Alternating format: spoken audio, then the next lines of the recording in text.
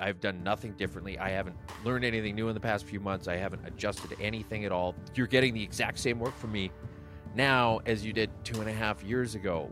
What are we talking about here? I'm Jeremy Lakash, a retirement community CEO living in Eureka, Illinois, and you are listening to the Vance Crowe Podcast. Welcome back to the podcast. I'm glad you're here. Today, we have Steve from 222 Minutes.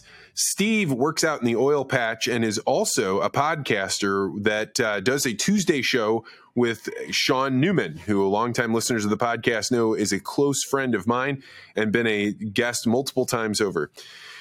Steve has a really deep and interesting background into Canadian politics and news, and I get to hear him talk about that every week. But what I decided I would have him do is to come on the podcast and talk about his real expertise, which is about how do you keep oil rigs up and running? How does fracking actually work? What is going on in Canada? Why do you mine for oil out there as opposed to other places? So we have a deep conversation about what it's like to live on those oil fields and kind of what that work is like. And then at the end, we talk a little bit about his show, 222 Minutes, and a little bit about what's going on in Canadian politics.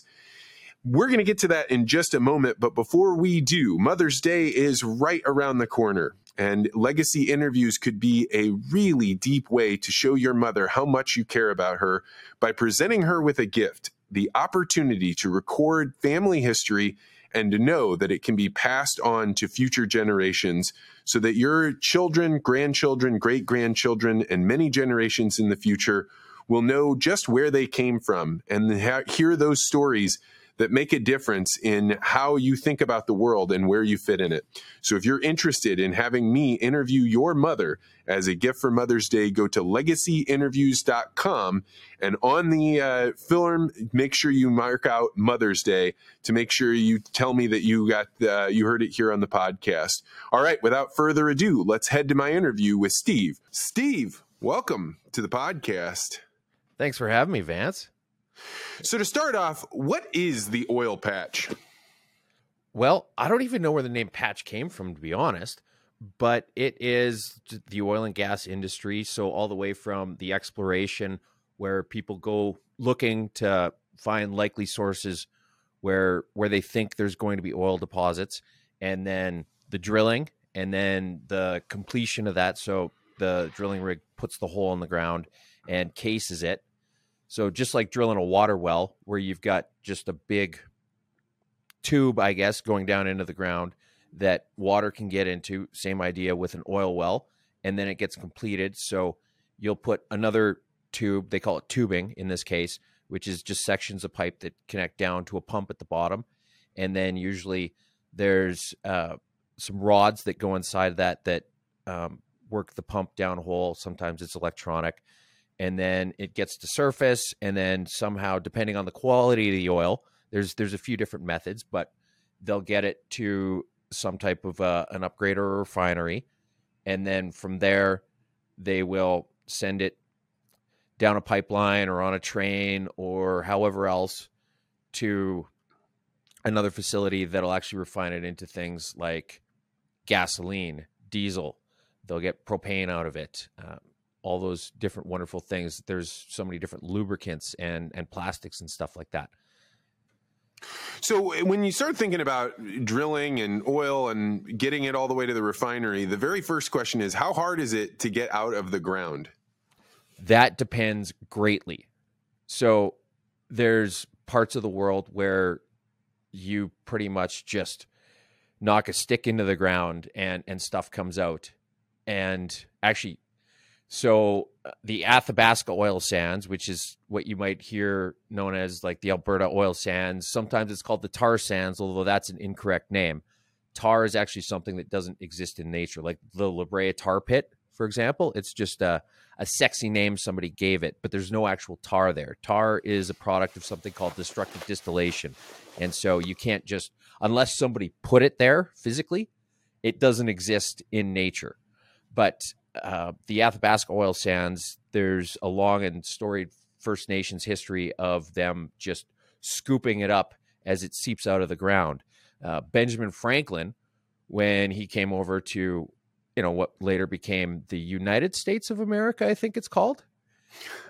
He was hanging around in New Jersey, and this guy showed him a pond where you could literally just take a stick and poke the ground and bubbles would come up and you could light them on fire after they breached the surface of the pond. And then it gets all the way from that into things, probably some of the more intensive stuff are things like SAGD, which is steam assisted gravity drainage. So the Athabasca oil sands, because it's so thick, the oil there, they actually, they drill 2 wells right over top of each other. And in the top one, they put in a whole bunch of steam, and then it just heats up everything around it. And oil is like any other liquid, where the warmer it gets, the more, the less viscous it gets. And so as it becomes less viscous, it's easier to extract out. And it's kind of funny though, like when you're working up there in the wintertime, if there's some just oil, I don't know, in a drip tray or something like that, you can ball it up and throw it at somebody like a snowball, but it's oil. Yeah, so maybe that's a good spot for us to start. You're talking about being up in Canada and doing all this oil drilling. What's your experience in the oil fields? Well, I've worked alongside drilling rigs a fair bit, but I've never worked on them specifically. Most of my experience is on the completion side, which is, you would say, more service rigs. So that's when the well's already been drilled, and then you go in and you work it over, you change out the pieces that are in it because everything wears out after time, or even just when you're putting it on for the first time. Sometimes abandonments fall under that. So when the well has kind of reached critical mass in terms of it's not getting much or any production out of it anymore, they dried out the hole, right? And then they've got to close it off and basically get the entire well site back to nature, so that a year or two later, somebody walks through and they can't even tell that there used to be an oil well there. But the first thing you have to do is get everything out of it and close it all off downhole. And so when you say you're working on that, are you the guy showing up with khakis and a hard hat, pointing in different directions and telling people what to do? I'm the guy lifting, turning. So you kind of work your way up. So I'm a rig manager. So I'm the guy who does the paperwork and makes sure that everybody knows what they're doing and helps out, fixes stuff that breaks, because stuff just loves to break in the oil field, especially when it gets cold out. But I've spent a lot of time being the guy turning wrenches, running tongs, throwing joints in the derrick, running the brake handle, all of that stuff. I spent a bit of time in wireline too. So that's kind of just the catch-all side of it. The oil work is got to be hard work. In particular, if you're doing it up in Canada, it's got to be just cold as hell in the wintertime. What draws a person to go in and doing this kind of work? Masochism. Aside from that, it's a decent chance to make a good, honest living. The whole kind of dirty hands, clean money idea. Canada has the most ethical oil in the world. You look at other places in, some war-torn countries where people just, work at gunpoint, or, if there's any issues, okay, well, that's fine. You can just leave and go into the desert or the jungle or whatever else. And there's a lot more environmental concerns that go into Canada. I would say that the only place in the world that I know of that has a more responsible way of looking at it, all the way from extraction to abandonment. The only place that's more stringent, I would say, is Alaska, who is just absolutely insane. I was up there once, and it was just a bit of a gong show to get me out there. Like, it was very much like, you need to get out here immediately. And so flew into Seattle, and then up from Seattle to Anchorage. And then there was a private plane that took me down to Kenai. And then I got off that plane and then drove out to location. And by the time we got to location, I was like, I haven't taken a leak in unbelievably long. And so we get out, and I go to just take a leak on the ground. And some dude's like, what are you doing? I'm like, dude, I'm taking a piss. What does it look like I'm doing? He's like, don't. And I'm like, man, I have been holding this for so long, you don't even know. He's like, I will tackle you. And I'm like, okay, you got 5 seconds. What? And he said, basically, if you piss on the ground right there, it's a stack of paperwork. So there's porta potties over there. Go nuts, but do not, under any circumstances, take a leak on the ground. I had no idea where you were going with that, and that's fascinating. So when you think about all these regulations that are going on both for Canada, and we can put aside Alaska, are they actually helping, or is it a lot of it, just the kind of regulatory bias that makes people feel better but doesn't actually do much? It's a very mixed bag. So there's some things that are there for good reasons. There's some things where it's a rule, but it would make sense to do it anyway. So why make it a rule? And there's some that are a little bit over the top, I would argue, kind of frivolous. And then there's also some that open the industry up to being misinterpreted in some ways, sometimes as well. So it's, all over the place, and it's very specific to certain ones. Like Canada, for example, has this incredibly onerous process that has since been scrapped, but they used to fall under Section 52 of the NEB Act. Any kilometer over 40 kilometers or that went across a provincial line had to go through $1 billion application process. And then at the end of it, it was given veto power by the Prime Minister. So if it didn't get approved, if it didn't meet all of the regulations, so this was a whole process to make sure that it could be done safely and responsibly, and took literal truckloads of paperwork because they didn't accept electronic documents. So when all the filing finally got done in Calgary, it had to get put on semis. Pallets of paperwork got put on semis and trucked over to Ottawa. And so you talk about yes, pallets of paperwork get put on semis and trucked to Ottawa for this because it had to be the originals. It couldn't be electronic. And you're like, okay, well, we care about the environment, but not enough to throw common sense at anything. Yeah, that kind of paperwork is the absurdity because nobody's going to read it, right? It's just put somewhere. It was just like energy burned. It's like proof of work for you to be able to get through the regulatory body, but just a total waste of time. Mm-hmm. I imagine... I was just going to say, imagine that most of it, if not all of it, did get read, and that we paid our public service employees a staggering sum to just go through it and just be like, is there anything worrisome here? So tell me a little bit more about who are the type of people that go out and work on these oil rigs, whether they're drilling or they're out there. What are their lives like? How do they do with money once, I presume they're making a good living? Yes, they make a good living and they piss it all away. So generally speaking, it's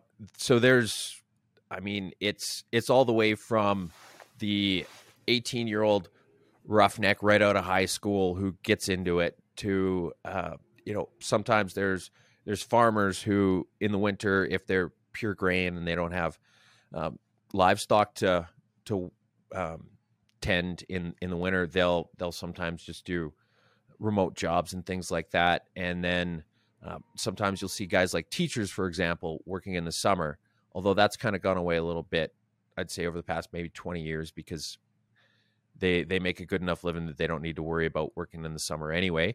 And then you'll get into more on the corporate side where downtown Calgary is the oil and gas hub of Canada. And you've got all kinds of engineers, business people, all sorts of fancy suits and spreadsheets and all that fun stuff, right? And so it's a mix. There's opportunities for all kinds of people, but the biggest money to be made in oil and gas is when you're the actual guy doing the work. And so it's interesting. Right now, Calgary is the unemployment capital of Canada, roughly. I think it is, but just say it's roughly. And it's funny because there's all kinds of job postings for people who there's all kinds of job postings for some type of a manual job where you got to get your hands dirty and lift things and move them around and whatnot. And there's a lot of people who want to sit in an office that are having trouble finding work. And so, yeah, there's the people who end up in the field side of things typically they get in there when they're younger, and they aren't specifically tied down to one location, because there's a lot more opportunity for them if they can move around to, say, Grand Prairie for a little bit, up to Fort McMurray. Oh, there's a little bit going on in Medicine Hat, and just kind of follow the work around. And so they, don't have families, and they've got the mobility to just, live wherever they need to, and can pack up and go at a moment's notice. And if you're doing that work, you wake up at what time? What kind of, like, give me an idea for what is their day actually like if you're working in the oil fields? It varies a bit. So you'll have sometimes, like, if you're up in a camp job where they fly you in, because lots of this is fairly remote, but there's still communities that have grown up around these places. So if you're going up to one of the oil sands places around Fort McMurray, you'll fly into Fort McMurray and then get taken out to location where you'll stay at a camp, and then it's just 12-hour shifts. And then typically wherever you're working is probably within ballpark an hour of that camp. And then so you'll be, leaving at, say, like 5:30 or something like that, and then on location for a safety meeting at 6:30, and then handing everything over officially at 7, so that the work goes continuously. And then, at 7:00, maybe a quick handover somewhere, right around there, and then you're back at camp and having a later supper. And then if it's someplace where, for example, Lloydminster, where Sean Newman lives, there's a lot of stuff locally. So it might be anywhere from half a mile outside of town to maybe driving an hour and a half each way to work that day. And you get done at the end of the day. Are you exhausted so you collapse and don't do anything? Are you going out drinking? What's it like? It's changed a lot over the years, but back in the day, the answer to both questions was yes. And there's a big difference between service rigs and drilling rigs, I would say. And so it depends on what it is that you're doing, right? So the way I've really tended to explain the difference between them over the years is that a guy who works on drilling rigs, everything's way too heavy to lift. And so it's all done mechanically. On service rigs, everything's too heavy to lift, but it's just light enough that if you're crazy, you can do it. And so you just end up lifting a lot of things manually. And so if you work service rigs, after a hard day, you'll go home and sleep like the dead. And if you work drilling rigs, after a long, hard day, you'll go to the gym for a couple hours.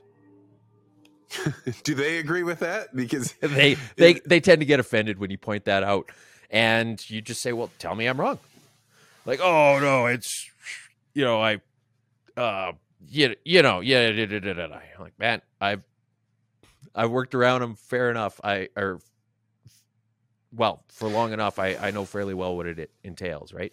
I'm imagining that it's really similar to the shipping industry or like the fishing industry, right? Where it's a lot because the work is so physically demanding that it's mostly men, and you're going out for long hitches, and the life ends up becoming difficult, not just because the work is hard. Like if you just got done at the end of the day and went home and went to bed, no big deal.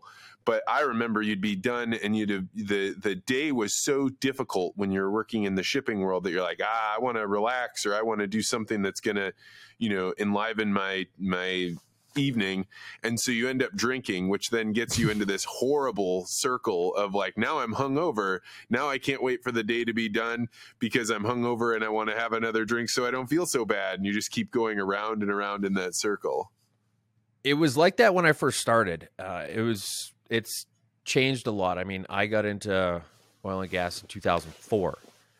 I'm older than I look, which doesn't make a lick of sense to me because I don't know why, but I haven't seemed to age despite my best efforts. But in 2004, it was basically like every second day because you just end up drinking more or less all night.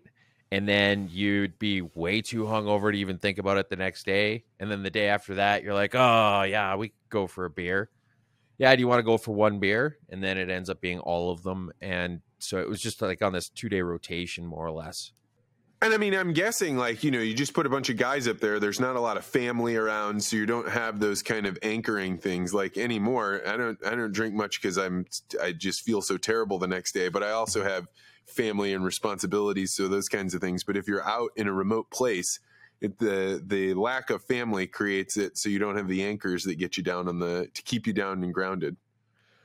Well, there's that, and then there's kind of just the lack of doing anything else. The camps have come a long way in the past few years. It used to just be that there might be a Bowflex in a corner somewhere, or if you wanted to, you could go for a run outside, but watch out for bears, right? And that was the extent of, and then there'd be a TV in your room that got basic cable, like basic satellite cable, and maybe like a rec room where you could all sit together, and someone will usually have a PlayStation or something like that. But that's about it, right? And then now they've expanded to where there's like huge fitness facilities, basketball courts. There's some that have Starbucks in them or Tim Hortons. And so it's actually not that Tim Hortons is like, oh, we can go to Tim Hortons, so our life is awesome now. But the point is that there's these little kind of things that feel a little bit more like being in civilization as opposed to being in the middle of goddamn nowhere. How long are people out on these hitches for? It varies a little bit, and it changes depending on who you're working, like who the site manager, you call them consultants, sometimes company men in offshore terms. Sometimes they get to set roughly their own schedules, and so they'll kind of prefer to work one way or another. But quite often you'll see something like 2 weeks on, 1 week off, or 3 weeks on, 1 week off. Sometimes it'll be 21 days on and 4 days off. And so, yeah, it's mixed. It's all kind of just what you're willing to do and what the various companies up there can twist your arm into agreeing to. And when you're saying like on and off, are these like you're staying still on the compound, or people go back home for those times? No, people will go back home for those times. And so what's the pay like out there? I mean, it's certainly, if you're going to make people work for 14 days in a row or something like that's you got to pay them pretty well. So rig work is hourly. I think Roughnecks, it changes a little bit from company to company, but ballpark, you'll start off in the low 30s with paid overtime, by the way. So after 40 hours and after 8 hours on the day, you'll get paid overtime, time and a half. And then up to a rig manager is somewhere 50 to low 50s. And then, yeah, like I said, it varies a little bit. And then there's competency bonuses that you can get once you've established your street cred in your given position. And then it's a little bit higher, I think, on drilling rigs. I never really understood that because they do half the work. But for some reason they get paid more. And then they tend to get a little bit better deals for subs. So the company will give you a certain amount of dollars a day, tax-free, just to cover your living expenses or whatever else, right?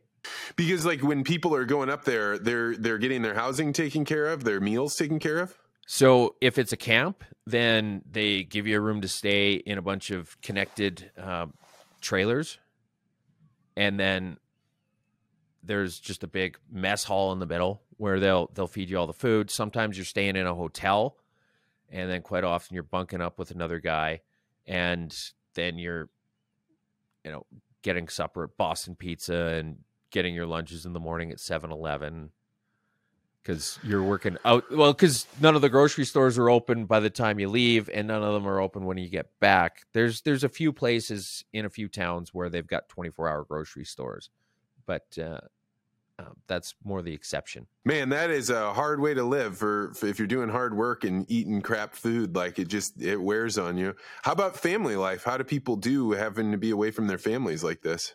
That's probably one of the toughest things is that, if you can move your family to a place like Bonnyville or Cold Lake or Lloydminster or Medicine Hat or something like that, then that works out okay because usually you're home at the end of the night. But if you're gone long-term on a regular basis, that's where it gets pretty difficult. Although I have worked with some guys who, putting words in their mouths, but they're, married to total battle axes. And the only thing keeping their marriage together is the fact that they're gone for 2 or 3 weeks at a time. Yeah, I mean, that reminds me of the shipping industry. Like sometimes marriages just work out better when you've got a couple where they're happy when they're together and they're happy when they're apart, and they just figure out a way to make it work. And the fact that the husband's able to provide for the family in ways that he couldn't if he were back home. I mean, sometimes it just works out that way.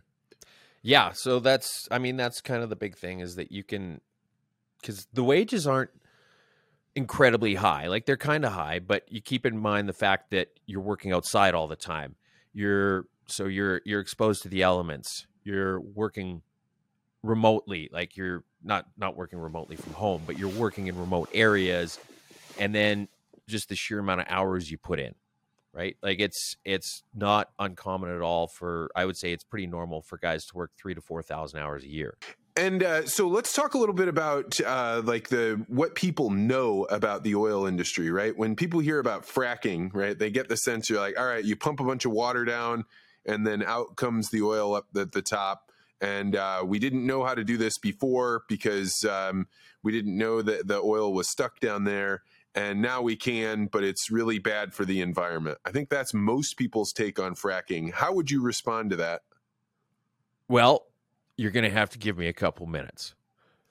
But so fracking or fracturing, the name comes from, so when you've got the reservoirs that the oil is in isn't just, well, typically it isn't just a cavern that you just find this pocket of oil. And then when you have your casing, which is the outside of the well, you perforate holes in it at a specified depth, and then that allows the oil to come out of the formation into the well bore, and then you can pull it out of the well, right? It isn't just this magic little pocket, like you just kind of hit a balloon and everything just kind of flies up from it.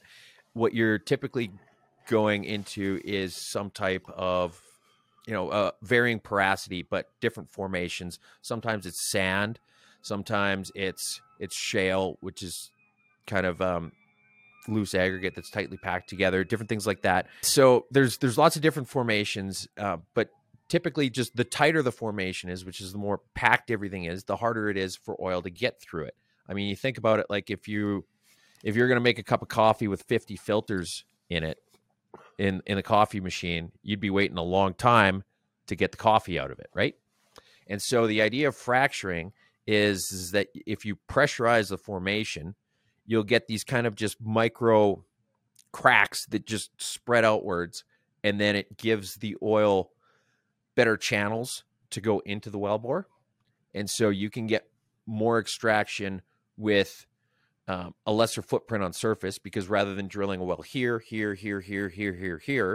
you can just have one and then fracture it out in a bunch of different places at different depths, so that you've got maximal opportunity to get as much oil out from as big a range as possible. Because these formations, like if you look at maps of formations in North America, they are covering vast areas, right? And so it allows you to do it with a much smaller footprint at surface, and it allows you to do it with less intensive power usage for powering the things that run downhole, right? And so then that reduces your carbon footprint. And so when people talk about dirty oil, what they're talking about is the amount of carbon dioxide equivalent emissions they use to get 1 joule of energy out of the ground. And so, the less power you have to put into it, the more clean and less dirty, which is, not a great nomenclature, but it's kind of the accepted one. And so what they'll do is, like I said, like it's not always just water. You can fracture with tons of different things. You use sand a lot. And so when the well gets first drilled, it's just a hole in the ground, right? And then but they're continuously flowing fluid through it. And then they'll run casing. So they'll just connect the sections of pipe all the way down until it gets to the right depth they want.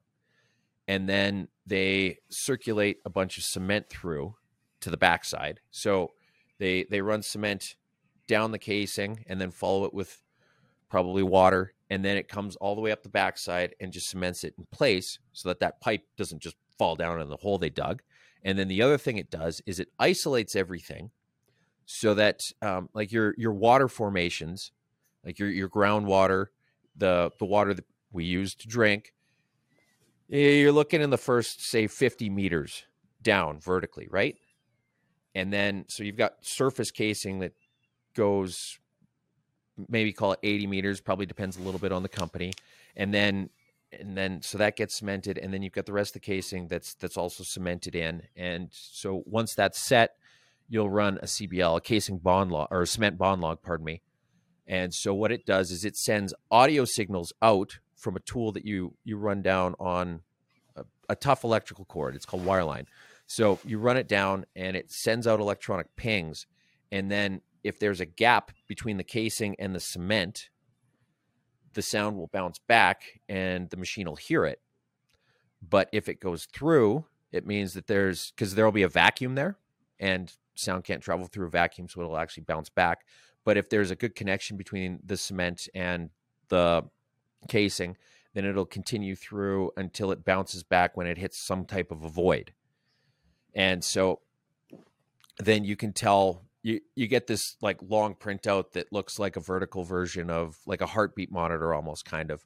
It's just a whole bunch of squiggles. And then you can look at it and tell, okay, well, you know what, the cement's good here, the cement isn't as good there. And then if they need to, they'll actually go in and fix it spot by spot. And then what that does is it ensures that none of the fluid from the formation can make its way up to contaminate the groundwater.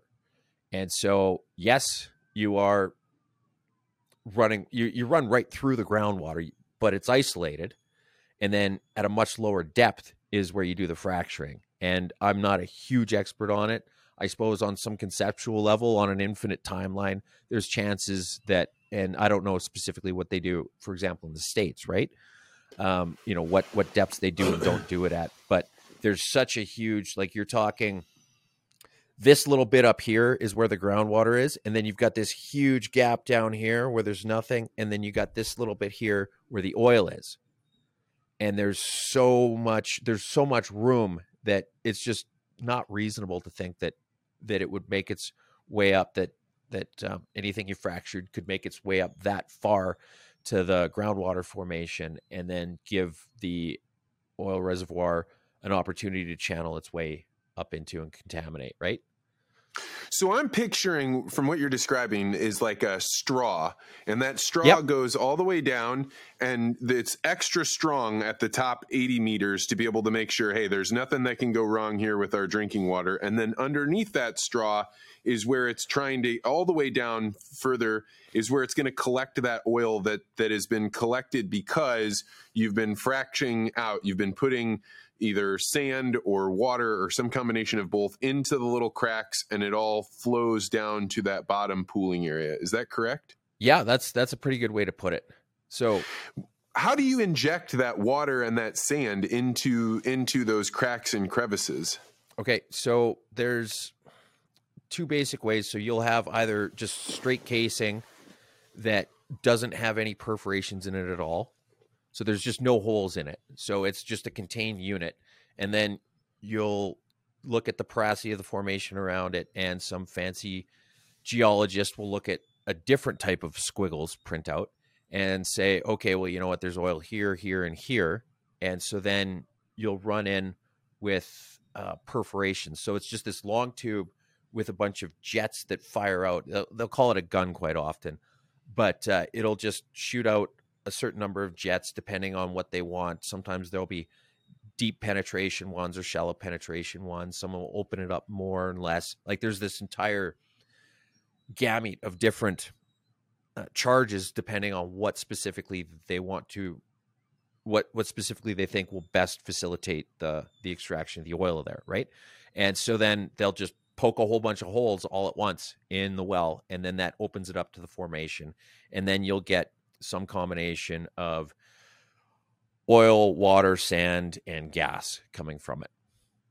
And then the other way is that they'll run a pre-slotted liner. So just like it's you could tell if you look at it correctly in the light, if you see it on the racks, but it'll just have a whole bunch of just very, very, like maybe an inch long or a couple inches, whatever it is. And then like just thousandths of an inch slots cut in this casing all the way along. And then that's where the oil comes in. We touched on the how dirty and clean relative oil is, and we missed a really cool thing that you guys might find interesting. Anyway, pretty much the highest, the dirtiest oil, more or less, in the world.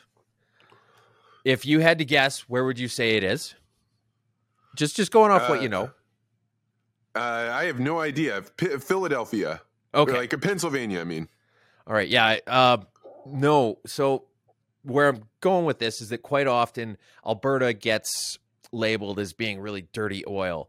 And, on some level it makes sense because you've got to have things like camps in the middle of nowhere. You've got to have all this transportation costs. You've got to build all this infrastructure that covers vast areas. And it's, cold as hell in Canada. But then also you've got things like HR departments and whatnot that, third world countries don't have. But even with all that taken into account, California, if you go to like San Ardo, for example, theirs is like 25% higher than like their costs per joule for like their carbon dioxide equivalent per megajoule is like 25% higher than even the highest stuff in Canada. And it's funny because you see all these, celebrities, guys like Leonardo DiCaprio, who never cared about climate change or emissions until he borrowed a yacht, like the 5th biggest yacht in the world, from some Saudi prince for the summer and went to Cannes with it in France. And then all of a sudden he comes back off this boat and starts talking about Alberta oil sands. Like, well, that's kind of weird. I don't think the two are related. I mean, what could possibly be suspicious about that? But carry on. Guys like Neil Young or Jane Fonda, who go right past the oil sands in California on their way to the airport to fly up here and shit talk everything. And it's funny because California has done a lot to try and hide the oil. If you just look up just hidden oil wells California, you'll see ones like next to basketball courts where they just do them up in fancy shrouds, or where there's actual like it looks like an office, or like an 8-story office building. But no, it's actually just, if you were to just go look inside, it's an oil well in there. Or they've got there's an island off the coast that has this fake frontage in front of it, and on the back of it it's all just a bunch of oil wells. And so there's this stuff. Just, I mean, first off, it's disingenuous to pick one over the other based purely on ideology.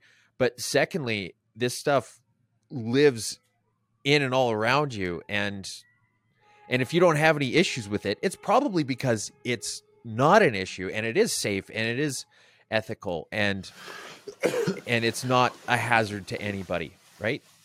Well, there's something funny about the difficulty there is to get something like oil out of the ground. I've talked about this before in the podcast, a thing called the resource curse. And it turns out that the easier your resources are to extract, like diamonds, or if your gold is easy to get access to, then the higher likelihood you have of having tyrannical governments, and the higher likelihood you have of corruption, because in those scenarios, you can just use force to get people to go out and mine these things for you. It's not very complicated. But the more complex it is to get something extracted, the more it requires cooperation, and the more something like capitalism really thrives in. And so I'm imagining that the harder it is to get oil out of the ground in a place like Alberta or Saskatchewan has some benefits, because it's going to be hard to get people to go out at gunpoint and keep complicated oil rigs going, because you need their intellectual capital, you need them to be inventing things. And so when you think about like the idea of how hard it is how dirty it is, it's like well, let's look at the larger human cost of this thing, because if it's too easy, then you have places like, the Saudi government is largely empowered because they're just drilling down and finding, a big pocket of oil. It's a slightly bigger stick, but it's the same thing Benjamin Franklin did, where you just poke it in the ground and oil comes out. And then they just let it pile up in a berm in the desert and scoop out what they want and go away with it, right? I think that's probably absolutely correct. And Canada is an interesting mix. So there's been some huge gushers. There's this place called Waterton, which is right on the border. I don't know how much you've spent touring around the mountains, but it's an absolute hidden gem. If anybody lives there locally, they're going to be mad at me for even mentioning it, because while on the one hand they thrive on tourism, on the other hand, it's still just like this absolute hidden gem. It's actually just down the road from this place called Police Lake, which is cool because there's a hiking path that you can take across the border. And so it's just this barbed wire fence as far as you can see in both directions. That's our border. That's what's protecting us from those crazy commie Americans. And they've got this little gap, kind of this V gap, so that, cattle can't get through it, but humans can just walk through. And then they got a sign saying you need to stop here, and nobody listens because there's this cool lake 100 yards down the way. And you can actually, it's right where Chief Mountain is. So I don't know if you know what Chief Mountain is. Ever seen pictures of it? I think it's a typo. I think it's supposed to be Chef Mountain.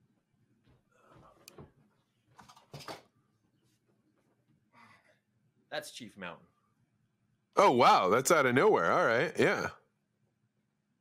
So for people that are just listening, Tews goes over to his back wall behind him and pulls down a painting, or not a painting, a picture. And it's like of a mountain just like coming straight out of the ground, out of nowhere. Yeah, just an isolated mountain on its own, and it looks like it just got flattened right at the top.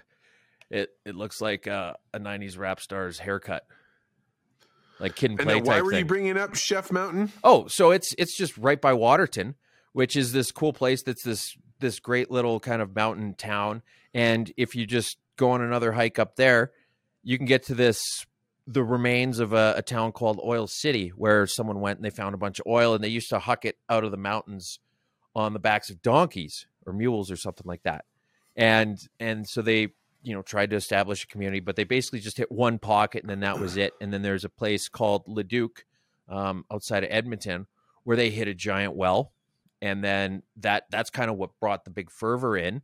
And then you've got places, there was another big one at a town called Red Earth, which would be more accurately called Mud Earth, because if you spit on the ground, you need chains to get out. For whatever reason, something about the soil there is just insane. But they've got, I think it's a little bit north of town, or maybe a little bit east. I can't remember exactly, but they've just got, on this site, and talks about just the absolutely astounding amount of oil that they got out of this one particular well. And so there's some of them that you need a lot of ingenuity and a lot of that intelligence to get out. But there's been enough ones that just everything kind of falls in line to keep people interested too. So speaking of ingenuity, I remember when I was up visiting you, because we were doing the Sean Newman Presents. I got invited to come up and give a little talk. I was there with Steve Barber, and I got to meet you. You told me something over dinner that I thought was amazing, which was you didn't go to college, but you got your MBA. Tell me about that. Okay, well, it doesn't work with every university or college. Universities being the Canadian equivalent of what you guys call colleges. But if you have, and it varies depending on which institution, but generally speaking, it's that if you've got enough management or work experience or a combination thereof, and you do what's called a GMAT test, which is your general management. We have the GMAT, okay. Yeah. All right. So anyway, I did that, and I did well enough on the GMAT test that I could have gone to Harvard if I wanted to spend a few $100,000. And then I got kind of just accepted into this executive MBA, which is essentially the same thing as a regular master's of business, but it's tailored a little bit more to people who already know their way around, so they don't have to explain to you what an office looks like to some 23-year-old kid. It's for mature working people who know their way around this stuff. So there's a lot of entrepreneurs and people who are or want to be executives, things like that. And so, yeah, anyway, I challenged for acceptance, and I had the highest GMAT score in my class, which was cool. I had nowhere near the highest marks in my class by the time it was all done. But there was some people there were some people that it was their full-time job, right? Like they took a leave of absence from work to attend, and there's people who had tutors and some people who were very, very studious. And yeah, and so anyway, they did very well. I still did well enough. I mean, I passed, right? What's the benefit of getting an MBA in your line of work? Well, at the moment, it doesn't really fall much into my day-to-day duties. The issue I was running into when I started looking at it was that I was hitting a bit of a glass ceiling, not because of my gender, but because there's a lot of people in oil and gas who are engineers. And engineers are very much of the mindset that if you're not an engineer, you're probably an idiot. And so if we need to hire somebody or promote somebody or whatever else, they need to be an engineer. And so even when I was working wireline, I'd been promoted up to a field supervisor. And that was my two managers saying, this is the guy we want for this job. And then their boss saying, but he's not an engineer. And then this went back and forth until basically the guy who was an engineer that was their boss said, okay, well, you know what, guys, if you want him to get this promotion, that's fine. But it's on you when it goes sideways, right? And the two guys that he had handpicked were the only people that had an engineer background in a comparable role to me, who would have been an absolute disaster. And so anyway, it ended up working out really well. And, much to the surprise of everybody except for my managers who had wanted me to move up to that role. And that's where things would have stayed if I'd have not wanted to, pursue getting more formal accolades, I guess you could say. And so it was very much like, as soon as I got into more of that space, I found it really interesting and engaging. And then that's as far as I would have been able to go had I not been interested enough in this furthering education. And so, yeah. And then it had a lot of other cool aspects to it, things like, just understanding economies and things like that. Like when you take economics or even just thinking your way through entrepreneurial stuff. I quit with that company and decided to hang my own shingle. And the timing was laughably bad because I did it about 2 months before the government reactions to close everything the hell down in the whole world. And so, it was a great idea and just the worst timing in a century. But my capstone project for the MBA was this entrepreneurial effort. And so, there's things like that. And then even just, how to work with guys, how to manage guys, how to frame, if you want something, you need something for your rig or for your crew, and you're getting any pushback, or you need to explain to somebody why something works some way and not another way. You can talk to the people, further up the food chain and put it in ways they can understand, or at least ways that sound like they would make sense to them if they understood it. So, and is that your specialty? You think that you're good at being able to both manage up and down? I wouldn't say that's my specialty at all. I think that I understand. I do because I've spent enough time on both sides of it that I understand people on both sides a lot more than the people on the other sides do. I'm kind of this day walker. And so, when someone in the field's like, oh, these idiots in corporate, or these idiots in Calgary or Toronto or whatever, you're like, okay, well, I hear what you're saying, but here's why they think this is a good idea. And yes, they're idiots, but they're restricted to this framework. Or, when the the guys in downtown Calgary think, oh, those idiots out in the field, they just don't get this. You're like, well, have you tried to explain it to them? And so if that's not your specialty, what is your specialty out there in the oil fields? Well, just a personal level, I think that's probably where I fit a pretty good niche, is that I understand both sides of it. But as far as a specialty, I'd say that I've just spent enough time seeing a lot of it to be a jack of all trades and a master of none. On the well servicing side, you just see so many different things that you're like, okay, I can do this, I can do that, but you don't. Sometimes certain crews will end up being really focused in one particular area, but generally speaking, there's just a whole lot of following the work, and that means it's very varied and interesting, and so you end up being a big catch-all. You remind me of the like in the shipping world, there's two ways to become a captain.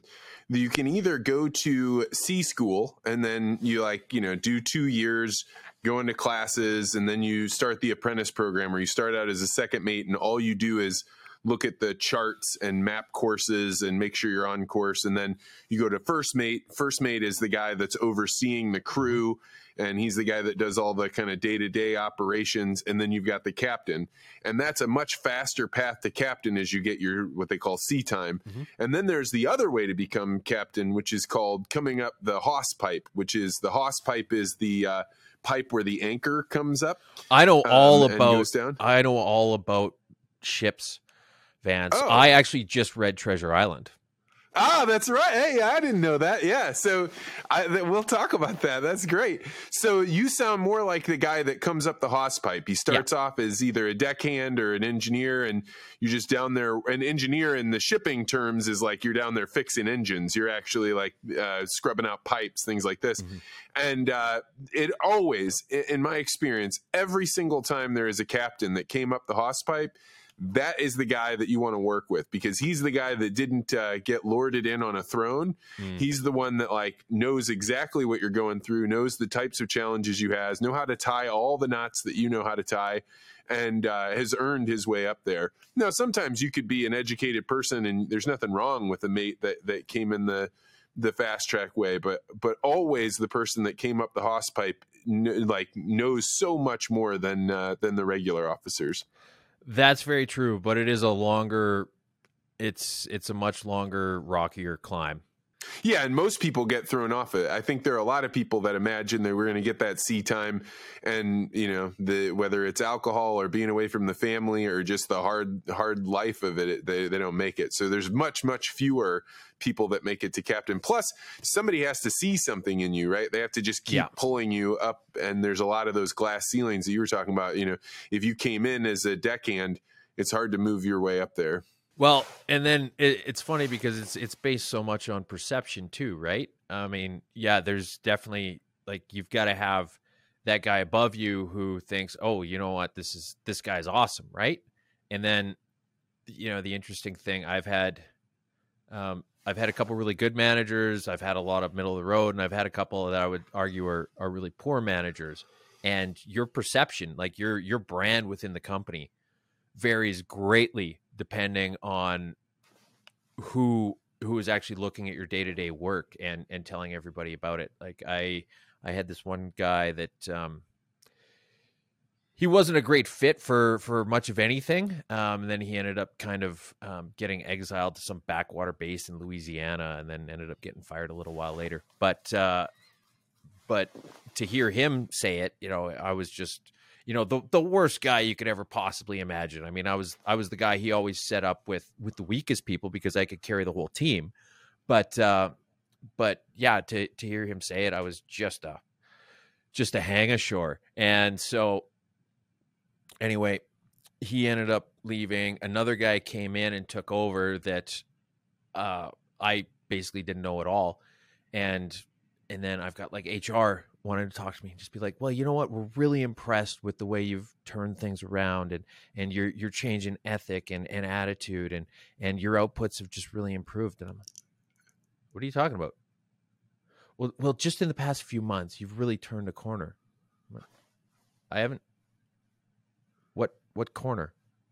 I haven't been doing anything differently. I've been doing literally the exact same day-to-day job for the past like 3 years. I've done nothing differently. I haven't learned anything new in the past few months. I haven't adjusted anything at all. This is the same. You're getting the exact same work from me now as you did 2.5 years ago. What are we talking about here?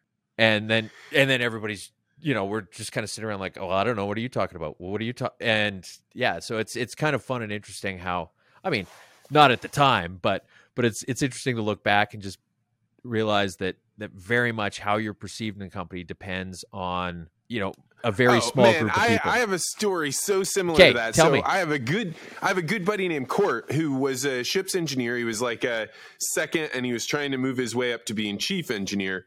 And he had this guy that was overseeing him that when I would talk to my buddy Court, he'd be like, oh man, I just love, the guy's name was Mark. I love Mark. He's so supportive of me. He's always like, he's talking about helping me get moved up in the company.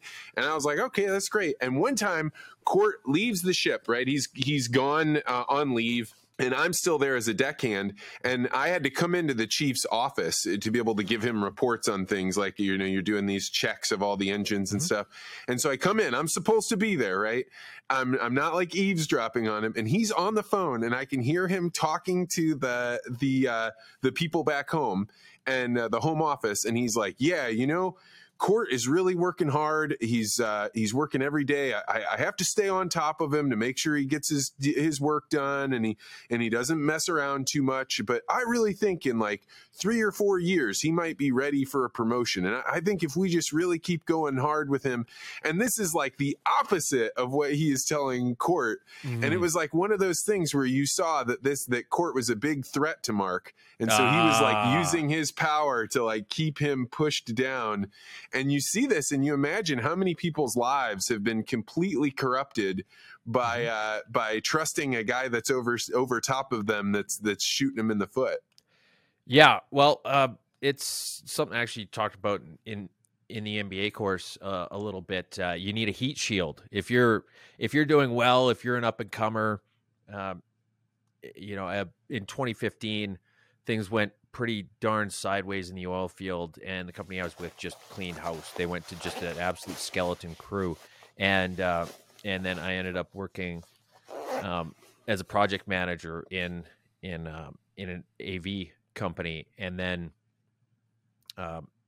even they were having a tough time, and so it was just like I was project manager and I was warehouse manager and I was helping out over here and I was helping out over there, and then there was a division in Toronto that was having trouble keeping people. And so they were like, okay, well, can you help out with this a little bit? And it was just a lot of the data entry and the admin stuff. And so I'm going and I'm looking at it and I'm like, this is, it had always baffled me before, like how long anything took when you had to get it from that department. And then I'm looking and I'm helping out for like in a few weeks, I had set up a system that had cut down the input time by about 3/4 and gone from, they wanted to be about 90% accurate with what they put in. And I was like, no, if you do this, it'll be 100% every time. And then the manager didn't want to adopt it. And then I got a lot of pushback on everything from that manager afterwards, because, that's how they'd been running it for however long. And then some random guy shows up and within a few weeks is completely, upended the whole apple cart. Right. And so, yeah, that ended up being a poor decision career wise. Not that it ended poorly or anything like that, but it ended up just being to the point where I was looking for my first exit out of that company. And that was kind of the first domino that fell, was me vastly improving somebody else's department.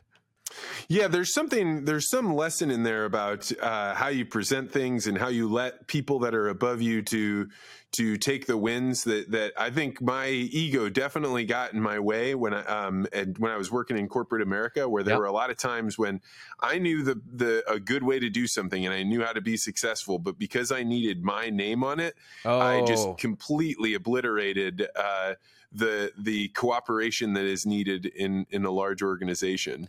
See, I'm the exact opposite. I'm just like, look, if this works, just go with it. I don't really care. And I'm sure the the optimal way to do it is somewhere in between you and I, because I'm the exact opposite where I'm not just let me do my work, let me do a good job, and I'll help out where I can, and I'll improve things where I can, and I don't really care if I get the accolades.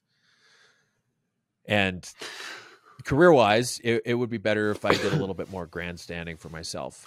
Yeah, so an interesting thing about you is not only are you working in the oil fields, but the way that I came to know you is because you do a podcast with my man Sean Newman. Yeah. Sean and I have become really good friends, and every Tuesday you guys come up with the Tuesday mashup where you and him kind of go through the headlines and news of what's going on in Canada.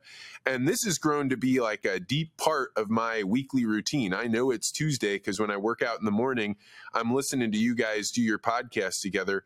But what is a guy that's working out in the oil patch? How do you get involved in podcasting? What took you down this path? It was not a straight line by any means. It was definitely climbing up the whatchamacallit pipe. But I just, when I was looking at doing my MBA, I'd been a little bit ranty and critical of some government things in Canada on Facebook. And then I thought, well, you know what? I should just purge this whole thing and just walk away from it. And because I don't want them to look at it, or some future prospective employer to look at it and be like, well, you know what? I'm not sure they'd be a good culture fit. I'd rather them decide on the merits of what I can do. And so I just completely closed down my Facebook. And then I had this dormant Twitter account that I started looking at a little bit more. You know, after a while, you're like, oh, well, maybe I should see what's going on social media. And then I'd followed This Hour's 22 Minutes, which is like this Canadian government-funded comedy sketch program kind of thing. Think maybe roughly like The Daily Show with a tenth of the talent. And so, but they actually used to be fairly funny when I was a kid, but I'm not sure if that's just because I was 10 years old, right? But I had these fond memories of them, and so I'd followed their Twitter account. And I'm like, this sucks. These guys suck. This is horrible. And so I was just saying, like, I could do a better job than this. And then one day I was like, you know what? I will do a better job than this. And so I started this Twitter account called 222 Minutes. And then I hadn't done much with it. But then about 9 days later, the government stepped in and got Twitter to shut down a parody account of one of the Canadian ministers, the Minister of Environment and Climate Change, who was this just vacuous imbecile of a woman that there was this parody account that just said all these outlandish things, and everybody was believing them because she was just kind of that stupid. And so the government got Twitter to shut down the parody account, even though it was following Twitter's terms of agreement and everything like that. And then there's a bit of a rebellious streak in a lot of Canadians. And so within like the next couple of weeks after that, there was probably like 100 different parody accounts of like every possible public figure and politician and anybody in Canada, if you were noteworthy at all, had a parody account. And so all of a sudden I'd already just started this thing, and it just kind of rode this groundswell. And then I had some untapped creative energy with it. It had been fun. You know, lots of people were looking at it, and I reached out to a few people and asked about like ghostwriting some of their YouTube stuff, because nobody had seen my face. Nobody knew a damn thing about me. It was the perfect shield from cancel culture. And you know, just met with non-answers. And then somebody said, well, why don't you just start a podcast? I was like, well, obviously, I don't know why you didn't think of that sooner. And so that's what I did. And then within a couple episodes of that, Sean was like, dude, you need to come on my show and talk about your podcast. I'm like, no, I don't. This is a stupid idea. Who are you? And because like we'd followed each other on Twitter, but hadn't really interacted or anything like that. I knew, you know, because his name was Sean Newman Podcast, that he had a podcast, but I didn't know anything about him or anything about the podcast. I'm like, I've done a handful of episodes. What can we possibly talk about? Like, but he was bugging me about it. So I said, you know what, just ask me again in like 6 months when I've been doing this for a little bit longer, and I can't just, because what can I possibly talk about? Like oh yeah, I did a couple episodes. I learned about audio editing. Cool. Thanks for having me on your show. Right. And so anyway, 3 months later, he asked me to come on, and then we ended up talking about all kinds of current event stuff. And he got a lot of feedback from his listeners that, oh, you need to have this guy on again. And then I became a regular guest, I would say, kind of the same thing like you were, Quick Dick McDick. And then I'm not sure if someone had told him that this would be a good idea or if he thought about it on his own, but he was like, hey, do you want to do like a weekly show? And then the Tuesday Mashup was born. We decided to do 5 episodes and put them out on Rumble. And we didn't care if anybody watched them or not. We just, the litmus test was entirely, are we enjoying this and do we want to keep doing it? And it wasn't on YouTube because Sean had already at that point been banned from YouTube. That's correct. You were going on with a guy that had already been knocked out of the mainstream. Yeah. Yeah. But I mean, like I said, like if you went on Rumble, you could probably still track down those videos. But it was just, we didn't even release them on either one of our podcasts. It was just, let's just put this off to the side. And if anybody wants to track it down, they can find it. But we just wanted to see if we were enjoying it and if we were getting fulfillment from it. And so we said we were going to do 5 episodes. And after the 4th one, we're both like, yeah, we need to keep doing this every week. And so then we took the 5th week off to figure out what exactly we wanted it to look like. We wanted to tune it a little bit. I'm sure I haven't gone back and looked at them, but I imagine if you looked at what the first couple episodes were compared to where we are now, there's been so much iterative improvements and just progressive refinement that it's come a long way, even though we just did episode 52 the other day. So we took a week off for Christmas, and then we took that 1 week off to figure out what exactly we wanted it to look like. So it's been a year and 2 weeks that we've been doing it, and it's met with a lot of positive feedback. And how do you describe what you guys talk about? And you do the headline writing, so talk a little bit about that. Well, I just try and make it funny. So bear with me a sec here. I'll just, it's funny, the document's still called Weekly News because we hadn't even come up with a name for it at any point, but or at the early point. And then I never bothered renaming it Mashup or anything like that. We came up with that maybe about 5-6 weeks out. Sean's brother actually had the idea of calling it the Mashup. We're like, okay, yeah, that works. We'll go with it. But, you just kind of look at what's being said or what the generic theme about, whatever is going on in current events, try and tie them together if it works a little bit.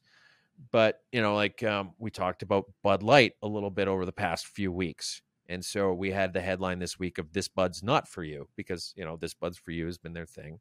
I'm sure if we talked about it next week, we could probably say Queen of Beers or something, right? But you just kind of take what's already there and put a little fun twist on it. And sometimes I'll give him what do you call it? Those things that are hard to say, like She Sells Seashells by the seashore. Yeah, tongue twisters. Tongue twisters. Yeah. Thank you. I'll try and give him a tongue twister. Like we had Ottawa strives to shake shoddy stigma because Ottawa is known fairly well in Canada as being a bunch of uptight, stick up the ass, boring fuddy-duddies. And so they're really going out of their way to try and establish Ottawa as a place that people would actually want to go to and people would actually want to try and have fun at. And they're going about it by having a bunch of committees and appointed commissioners and doing a bunch of surveys and adding a bunch of bureaucracy to it, which is just the perfect classic. It's exactly what you would think Ottawa would come up with as a solution to how can we be more fun? Well, what if we just issued some permits?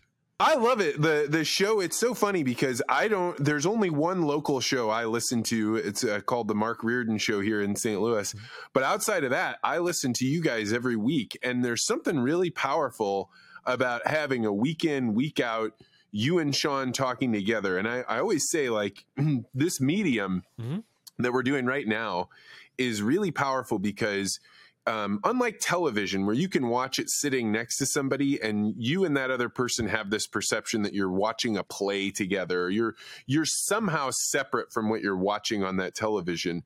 When you're listening to something, it is really powerful because it's like touch from a distance. You know, you're speaking into somebody's ear if they're listening to Headbuds right now, or they're driving down the road, and you're hearing this conversation, and the way that you participate in that conversation is by like, I hear you talk, I hear Sean talk, I have my own dialogue in my head. And so I'm participating in that three-way dialogue as though you two were talking directly with me, and you build a strong relationship. That happens in the same way with just this interview, the podcast, right? Like people get that sensation.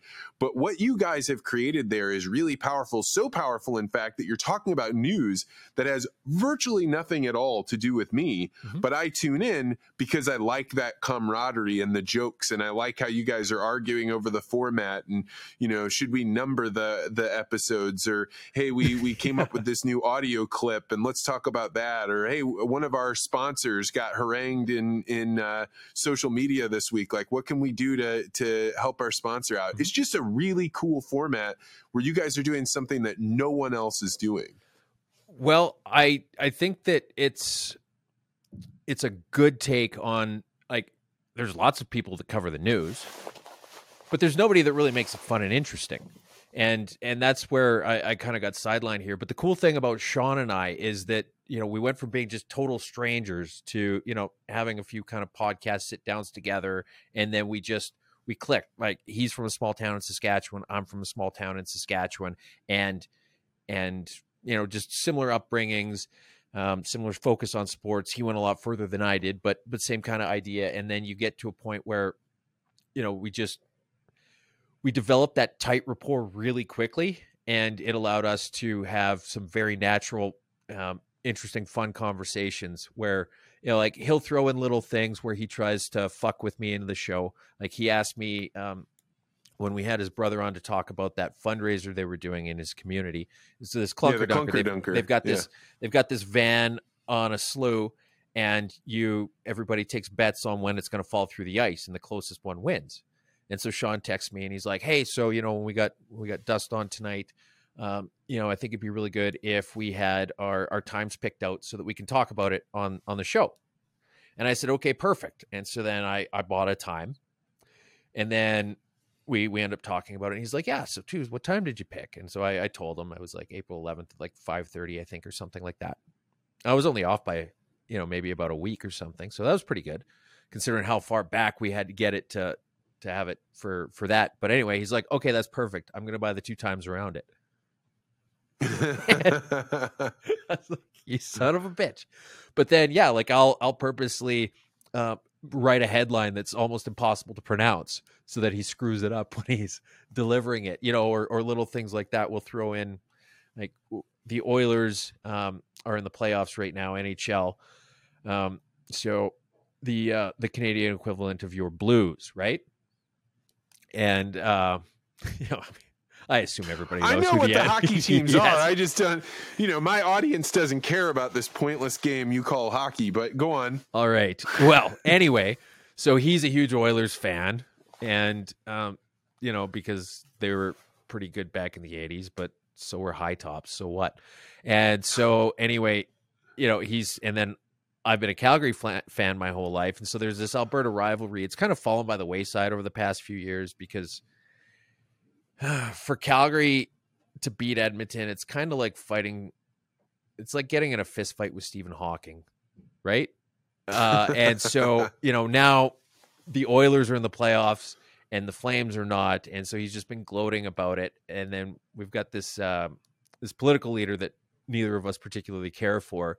And she was wearing Oilers stuff, you know, and posting it on Twitter. And so anyway, when he goes on and he starts, because he's got control of the audio and stuff. And so he starts playing clips of people chanting about the Oilers and, you know, he's gloating and whatever else, but he hasn't realized that I can just share my screen at any time. And I've been keeping this in my back pocket, you know, so that I could fuck with him later on. And so while he's just doing all this rah, rah, rah, let's go Oilers, I just share my screen and I got this picture of Rachel Notley wearing an Oilers jersey, all pleased as punch. Right. And so, yeah, we just, you know, we have this fun little thing where, like, I'll give him the headline and then some related articles. And then he doesn't know what I want to talk about specifically within the articles, and I don't know what he's gotten as interesting. And so it makes for a really fun dynamic. But then also, it's fun because, you can just find little areas to screw around with people, right? When it's all live, there's a lot of background that goes into it, but all our analysis and our thoughts and everything like that, it just comes out as we're recording. And so we end up being able to have way more fun with it than some stuffy dude in a suit. You guys have an election episode coming up here pretty soon, don't you? Yes, actually, so May 29th is probably when the election is going to be. And so, but whatever day it is, we're going to do a live stream coverage of the election. And live stream coverages of elections in Canada are the same as they are in the States. They suck. They're boring. They're dry. You've got a bunch of people standing in front of a map that slowly fills in, and they desperately try to fill as much dead air time with saying ridiculously obvious things as possible. And so our thought was, well, what if we did one that doesn't suck? What if we just did the exact same thing, that live election coverage, but it didn't suck? And so that's what we're working on right now, and that'll be the night of the election. And actually, are you free that night? We'll have to see. I'd be honored to be on there. I'm already picturing what I would be able to add to your election night, considering I will know nothing about. I think that's great. I think it's wonderful. And if we could have you, who's just completely, has no horse in the race. And then, I don't know, maybe we could find somebody in Australia or Antarctica or something like that. And then have them be on it too. I think that'd be kind of fun.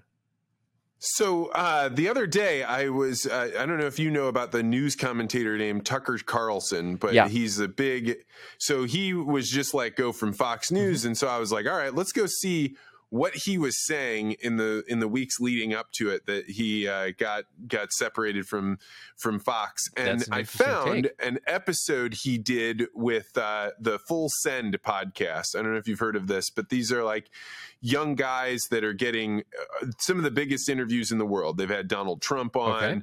They've had, the Dana White from the UFC. They've had Mike Tyson. They get everybody. Yep. And they did an episode with Tucker Carlson, and the first 8 minutes is the most blistering attack on Canadian men that I have ever heard in my life. Nice. And I wish I would have played this for you beforehand so we could talk about it. But I would be very interested in having my Canadian listeners, which every time you guys mention me on your podcast, a whole bunch of Canadians, write me emails and talk to me. And I love it. There's a guy named Jay that I get great emails from, but others too.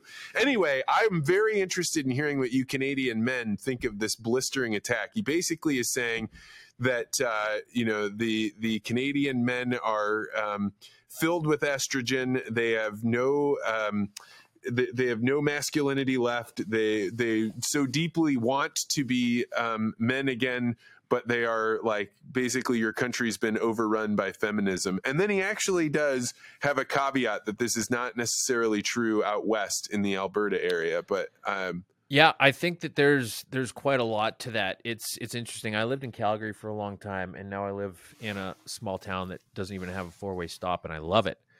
And I didn't realize how much I was not liking Calgary until about a month after I moved away, and I was like, oh, this is so much better. It's like if you had like a sore tooth pulled or something like that.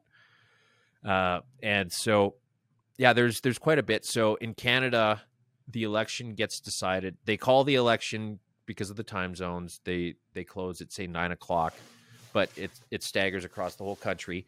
And the election gets called before the Manitoba polls close, which is northeast of the Dakotas. I can't remember specifically. I think Minnesota's right above, or Manitoba's right above Minnesota. But think roughly there, where the presidential election is decided before anything west of that has even been counted.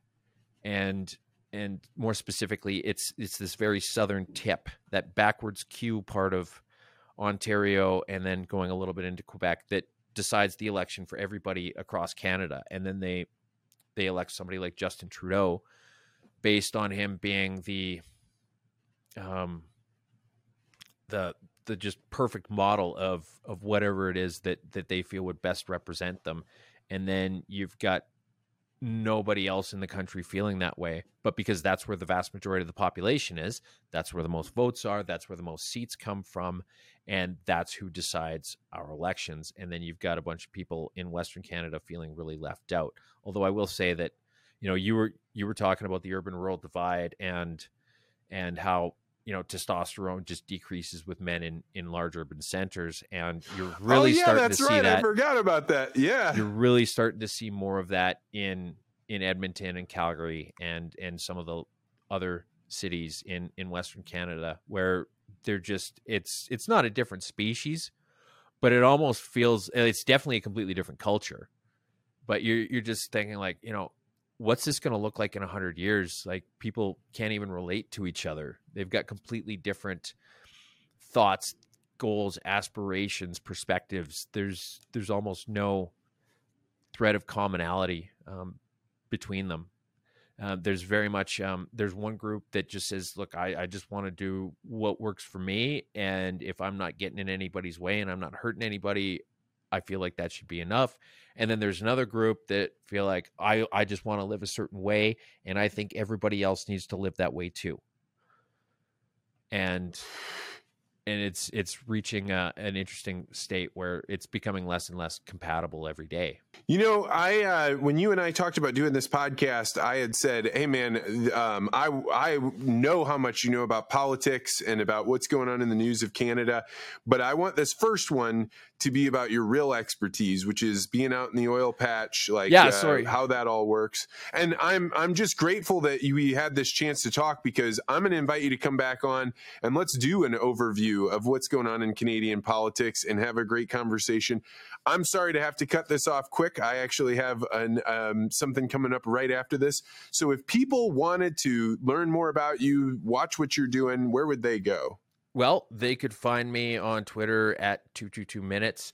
They can go to, they can find my 222 cents on any podcast platform.